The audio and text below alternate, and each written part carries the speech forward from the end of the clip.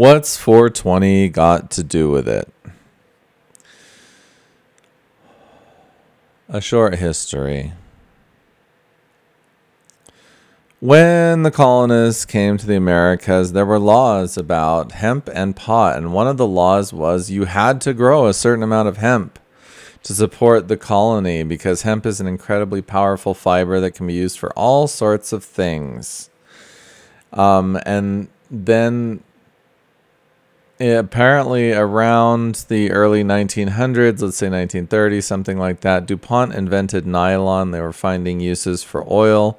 Those people who found that new energy source and quickly brought it all under their control wanted to find new ways to monetize it. And they found you could make nylon out of it. You could do various things with it. However, it wasn't quite as good as hemp.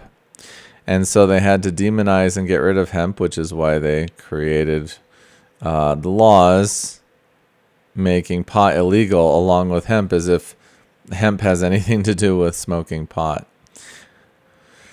And, that had various levels of enforcement until the War of Drugs came on, which is basically a war on consciousness, which I believe is Graham Hancock's TED Talk. And since then, people have been trying to get the right to put into their own bodies what they want and to use pot, marijuana, whatever you want to call it.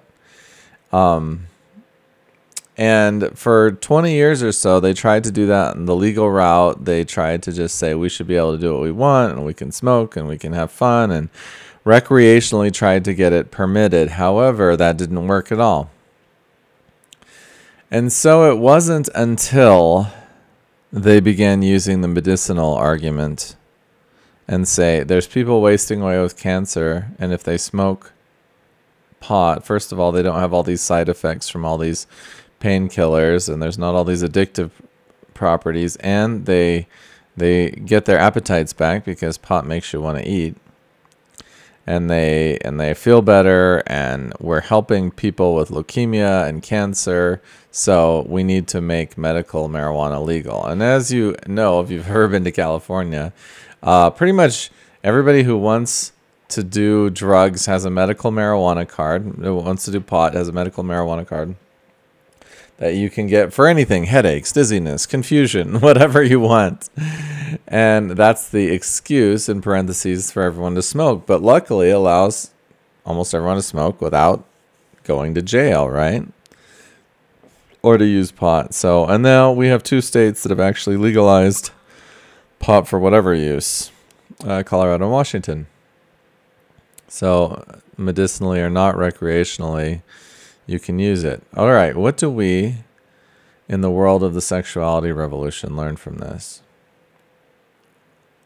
We have practiced and preached and tried to get people to see for centuries that sex is something that should not be regulated by the powers that be. And yet, most of our efforts seem to be spent on begging those in power to let us have our rights back, to engage with whom we want, when we want, to advertise, to have this as a part of commerce like anything else, and get rid of the stigma. And I mean, we've made progress. I feel in the last 100 years or whatever, women's rights and divorce, and check out Chris Ryan. He talks about this stuff a lot in the book Sex at Dawn and in his podcast. Anyway, we have made progress. However, we pretty much are at a still stand as far as sexual rights go in commerce. And the reason is that we keep using the same arguments that people used about pot for 20 years with no success. We need to talk about how touch heals, even more how sexuality heals, how sexuality is a basic part of a happy life. Most Americans don't have any happy sex life, and so they're determined that no one else should have one either. They don't think it's possible for them. They're just living a life of grim determination and quiet despair. And so they see no reason why other people should be having fun. Well, first of all, we need to show them their lives don't need to be grim determination and quiet despair. Their lives can be joyful celebrations of everything that's wonderful about them. And when we release them and help them to let go of their sexual fears and inhibitions and guilt and shame and commitments that hold them to lives they don't want to live, then they're going to stop working in these ugly offices all day and commuting 2 hours to work through freeway smog.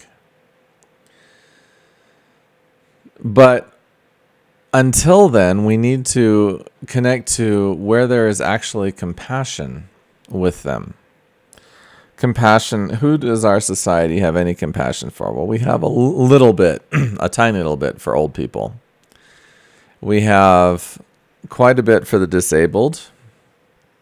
Some people consider parking in a handicapped parking space tantamount to theft or worse.